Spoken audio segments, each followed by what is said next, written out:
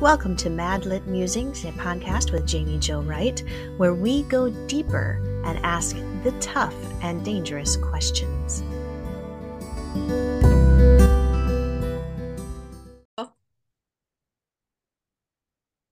Hey everyone, this is Jaime at Mad Lit Musings, and today we have Amanda Wen with us. She is published by Kriegel Publishing, and she has some split-time historical, which means historical and present day probably, right? But anyway, I'll stop talking and say, hi, Amanda! Hi, Jaime! It's so great to have you here. And you also just released a Christmas novella collection with Janaire Tromp and Deborah Rainey, too. I did, yes, just in time for the holidays. It's called Oh Little Town. It was all Janaire's idea. I mean, she kind of gave up the whole thing. She's brilliant like that. And she thought it would be fun to do a novella collection of based on a hymn. So this is O Little Town of Bethlehem. That's where the title of the collection comes from. And each of us got a verse of the hymn that we were supposed to take the title of our novella from. So, mine is the first one in the collection because it is the earliest historical era. Like all three of us, the stories are set in the same small town in Michigan. Mine is set in 1912. Janaire's is set in World War II, and Deb's is the present day. So since mine is first, my title comes from verse 1, and it is called Hopes and Fears. Hopes and fears of all the years are met in thee tonight. There's actually a story within the story. There's a Christmas play that my characters are putting on, and so I called the play Met in Thee Tonight. So I got two little snippets from the hymn, which is great. Look at you. Yeah, musicians, we gotta be. I'll put in the music thing. So yeah. I love that. That's so cool. I did just get my copy, and the cover's gorgeous and the stories look amazing, but I am shelving it because we're recording this at the beginning of November, and I have a tradition where I do not read anything Christmas related until the day after Thanksgiving. So this is my read for that day. Oh, good. Well, I don't read Christmas books. Actually, I hate to say it, I don't read Christmas books that much at all because I am kind of one of those people that like November is still fall. Thanksgiving is a thing. My birthday is at the end of November. So for me, it's like, it's not Christmas till after my birthday. Yeah. So when Christmas hits, I'm like, okay, I'm going to read all the Christmas books. And then I remember I'm a musician and a mom, and December is an incredibly busy time for professional musicians because everyone wants strings, and now we have special worship services and we have concerts and we have holiday things and blah, blah, blah. So I end up being usually really busy in December, and then I have to make Christmas happen for the Wenlets. And so then Christmas is over and I'm like, I haven't read a word in a month, but I've got a couple of, I'm saving Deb's and Janaire's novellas for the Christmas season too. I haven't actually, I know the premise of their stories, but I've skimmed them, but I haven't actually read them yet. So I am looking forward to that. Well, and I'm huge on the Christmas novella thing too, because it's really hard for me to read a full-sized Christmas novel. It's like, I like the little shorts. Yes. I think a lot of people do. They seem to be fairly popular right now, which is great. Yeah, I think it's great. Okay, so for people who aren't familiar with who Amanda Wen is, you've already referred to the Wenlets, which I know who they are, and you've talked about being a professional musician, but tell the readers a little bit more about you. Okay. Well, the Wenlets are my three kids. I have two boys. They are 13 and 12. And then I have a 9-year-old daughter. My personal Facebook page, I've been telling stories about them their whole lives. So they are hilarious and they keep me on my toes and they keep me from taking life too seriously. Let's see. I live in Kansas. And my stories are set in Kansas. I was born and raised in Kansas. And then I was that kid who was like, I cannot wait to get out of Kansas. So I did. I went to school out of state. I lived in Oklahoma for a while. I lived in Illinois for a while. And then we came back. And I wasn't honestly super thrilled to move back, but my husband needed to finish school. And there was a college here in Wichita that would finish his degree. He could finish his degree there. And at that point we had our first baby, and he was super colicky, and I was at my wit's end with him, and I was tired of being 600 miles away from the nearest set of grandparents. So we moved back. And if somebody had told me 20 years ago, hey, you're going to be living in Kansas as an adult and you're going to be writing novels set in Kansas, and Kansas is just going to kind of be your brand, I'm going to be like, what? I'm not sure which part of that would have surprised me the most, because my degrees are in cello performance. I have a Okay. bachelor's and a master's in cello, and I also play piano. And so I am still an actively performing professional musician, in addition to writing books. So it's kind of crazy. I juggle a lot of things, but I love it, and I wouldn't ever want to not do any of it. So I just settle for having a crazy schedule most of the time.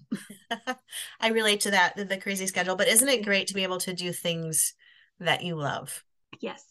I mean, I don't feel like, a lot of the time I don't really feel like I'm going to work when I go to work, because I Right. love what I do. And so it's like, yeah, there are bad days, but Right. I mean, most of the time it's like, oh, hey, I get to go to work today, or hey, I have a concert. Hey, I get to write today. So it's pretty cool. Yeah, awesome. Awesome. And so you also write split time. So you and I have that in common where Yes. we write a little bit of both. Um, but your books, are they when I'm talking split time, are they all set part historical and then present day, or do you have a mix of They different are historical periods? historical and present day. Okay. All right. That's what I was talking to somebody the other day and they were dabbling in split time and I was all excited. And then they were telling me that they were doing two different historical periods. And I Mm-hmm. was making the assumption that the split time was history and present day. So I thought I'd just No, double yes, check. yes, it is. It is. I think it's more typical of split time to be Mhm. historical and contemporary, but I admire somebody who would want to tackle two historical eras, because that's hard, and I don't want to do that much research. Right, right. Well, no, there's Christy Cameron, she writes, and she's Yes, like a triple split time. right. It's Which like two historical I periods mean, and present mad day. respect for her. I have no idea how she does that. Two is hard enough for me. Right, right. So tell us a little bit about your books then that are not the novella collection, but the actual split times. Okay, so I have two releases. They're part of a three-book series called Sedgwick County Chronicles. They're set in Sedgwick County, Kansas, which is where Wichita is. Um, the first one is called Roots of Wood and Stone, and it came out last year, and it was a finalist for the Christie and the Carol last year. So that was amazing and surprising and all of the things. It is based on some of my own family history. My mom is a genealogist, and she has traced our family longer than I've been alive. And so I've grown up kind of with this whole backdrop of how history informs the present day. So, like, split time was a really natural thing for me to write, because I'm Yeah, so used to history just kind of being there. right. So my contemporary character, one of my contemporary heroines, she is a museum curator, and she was abandoned at birth and then adopted, and she doesn't know anything about her own past. And so the book is kind of her trying to find her identity and trying to find out anything she can about who she is and where does she come from, and how does her identity in Christ fit in with all of those. And the past timeline of that one is a pioneer who ended up settling in Sedgwick County, and the present characters find her diaries, and so that's kind of how they weave back and forth. And so, that's, and the past timeline of Roots of Wood and Stone is taken very heavily from my own family history. Okay. The whole book centers around a century old farmhouse that the contemporary characters are kind of at odds with. What are we going to do about this house? Some of them want to save it, some of them want to sell it. And that house is based on a real house that is about 4 miles from where I live, and my ancestors lived in it for a while. Oh, So, and it's still there. Like, I drive by it all the time, and I grew up wow. knowing, like, that is my great great grandfather's house. And so Wow. this book is kind of like, it's an homage to him and all of I have pioneer ancestors that settled Sedgwick County, and so, like, some of their backstories show up in this one. So, and then the second one in the series is called The Songs That Could Have Been. And instead of pioneers, we are dealing with 1950s, because You Hey. know, you've already researched one historical timeline. Why don't you do the smart thing and set your no, Yeah, no, just I make it want to more do difficult and start yeah, a whole I new time know period. the easy way. So there are a couple of supporting characters from Roots of Wood and Stone that are center stage in the songs that could have been. It deals with second chance romances in kind of both timelines, as well as an interracial romance in the 1950s. That's the past timeline of that one. So that one was kind of intimidating to write, but also Sure. really, really rewarding. Good. So, Good. and then I am working on book 3 in that series. It does not have a title yet. Kriegel comes up with my titles for me, and they do an amazing job. They're way better at it than I am. So I don't know what it's going to be called. It's coming out next fall, assuming that I finish it, which I need to do. But that's my Sure. that's my NaNoWriMo goal. Like I don't do nano like the way that most people say you should, because that doesn't really work for my process. But I'm kind of like redoubling my efforts in November to be like, Right. let's actually like make some progress on this Let's book. get this done. Deadlines. Ah, yes, I relate to deadlines. Deadlines Mm-hmm. are that ever looming. You just finish one and you think you're have a moment to breathe, and then there's Mm-hmm. another one staring at you from the corner, going, "Wah." Yeah. An author friend of mine once said that like being on deadline, like being a published author is like having homework every day for the rest of your life. It really is. That's a It's a hundred good thing percent I like true. it, because I wouldn't. I mean, even as much as I love it, there are days when I'm just like, really? I Right, have to right. make words appear. Why? I have to live in this story for the next 3 months. Ah, oh, fun. I love it. So, okay, your stories seem to have a lot of story depth, and a lot of relational depth between the characters and also with just the area, the region, and the history, and like you were mentioning, the genealogy. How do you weave in faith into your stories? Take us a little bit deeper into that.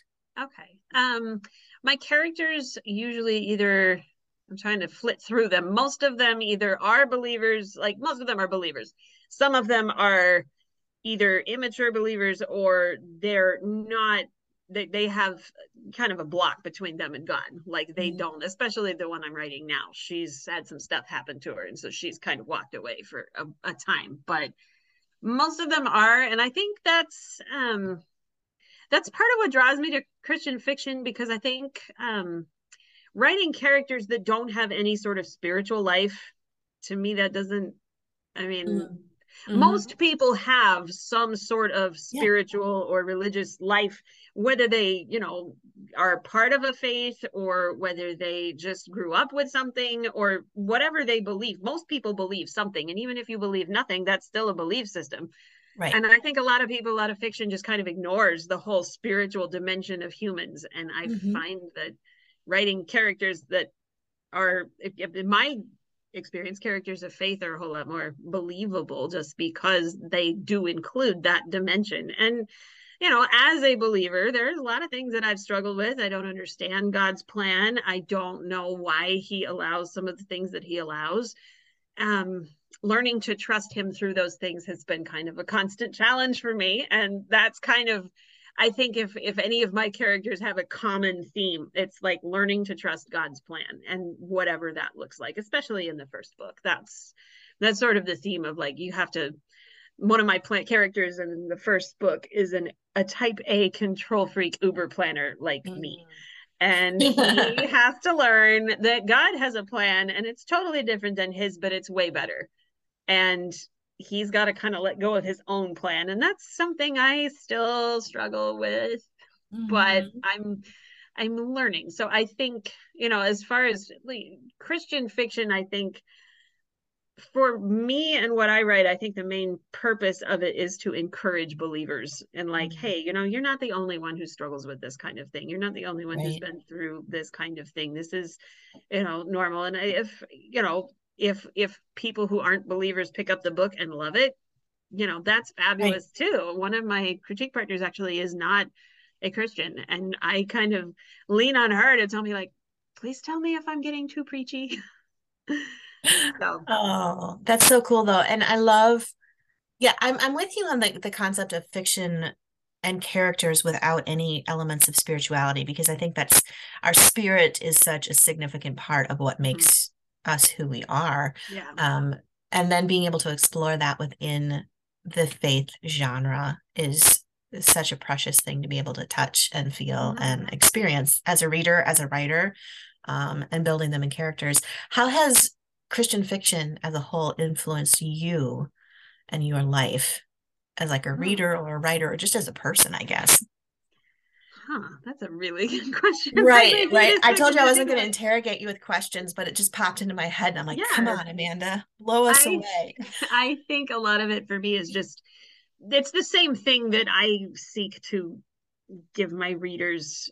I'm kind of trying to pay it forward. Like Mhm. I have read books that have kind of hit me right where I'm at, and like, Yeah, hey, this is a character that is going through something similar to what you're dealing with or have dealt with, and this is how God reaches them. And there are times when God will just kind of like grab a line off the page and almost just like fling it at me like, hey, yeah. are you paying attention? This is for you. And I know he can do that with anything. And he can do that like there can be two people reading the same book and God will pick different things to highlight for them. There could be two people that have two different reading experiences and get totally different things out of the book. And I think that that's because the authors, like when we invite God into the writing process and when readers invite God into the reading process, you know, we shouldn't be surprised when he shows up. Right. Oh, 100%, 100%. And I love that he can show up in fiction like that. And there's been so many times I've been reading a fiction novel and I'm just like, I don't want to say I'm brought to tears because I'm not really a crier, but you have that emotional experience where you're just Yeah. like, whoa, that was so totally what I needed to read Uh-huh. at this point. Yeah. I'm not really a crier either. I mean, I do in real life, but not fiction. Like movies and Right. books don't really Yeah. make. Yeah, it's like No. I know they're not real. Right. Right. I'm not crying I over don't know. something that's fictional. Yeah. But you know what is funny, and I don't know if you've experienced this before, but have you ever, when we talk about faith and fiction hitting us between the eyes with a thought or something, have you ever been browsing and seen a quote from a book and you're like, wow, that's profound. And Uh-huh. then you realize that somebody made a quote from one of your own books that you wrote? Oh, I've never like not realized that it was mine, but when it's like pulled out of the text and fancied up in a meme or something, I'm like, wow, did Right. I write that? Right. That's pretty And good. I love Are we sure?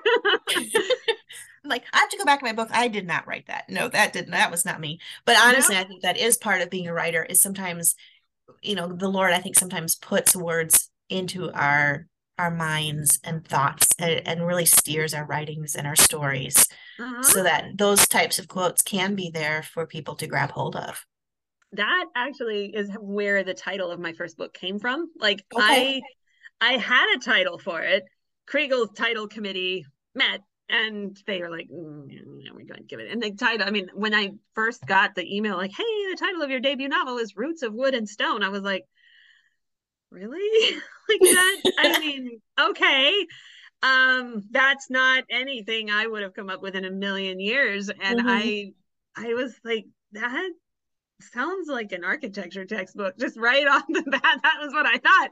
And I emailed Janir, my editor, and I was like, this is a cool title. Where did it come from? Like, how did you guys come up with that? And she said, it's from a line in your book. And I was like, really? See? And she said, yeah, go here. And I looked and there's a line, and I'm not going to quote it No, it's fine. perfectly because it's been like 5 years since I wrote it by this point, Right. but it's like they're talking about the house, and the character says it was a house, just a pile of wood and stone, and yet it was so much more. And when I found that, I was like, oh, that's where the title came from. Okay, yeah, That's I'm so on board cool. now. This is good. I like the title. I love it. I love how words do that. They come back and visit us, and we don't even realize that they have visited us before. And we're like, Yeah. whoa, this is awesome. So that's so cool. So if readers want to find out more about you, find out more about your books, follow you, and become rabid fans of your stories, where do we go? You can visit my website, which is amandawen.com. There you can subscribe to my newsletter and for newsletter subscribers, for new subscribers, I've got a free short story for you. It's kind of Valentine's Day themed, which is not super seasonal at the moment, but it was still really fun to write. So that's there as a freebie for you. You can also find me on Facebook, Instagram, and BookBub. Super cool. Super cool. Awesome. Well, Amanda, this was great having you. And then we'll just have to have you next fall when your next release comes out and we can talk all Absolutely. about that one. Love to come back. Awesome. Sounds good. Well, thanks for being with us today. Thank you.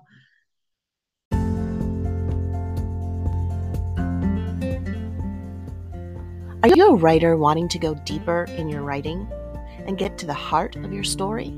Join Christie Award-winning author Jaime Jo Wright at madlitmentoring.com, where she will take you on an intimate, fun, and exploration of going deeper, the layers of your story, the four corners of foundation, and more.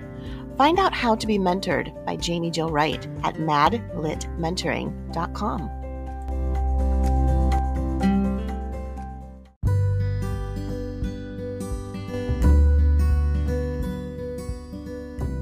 Thank you for listening to Madlit Musings. You can find out more information about Madlit and all that it has to offer at madlitmentoring.com.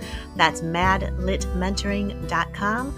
Or check out more about Jaime Jo Wright at jamiewrightbooks.com.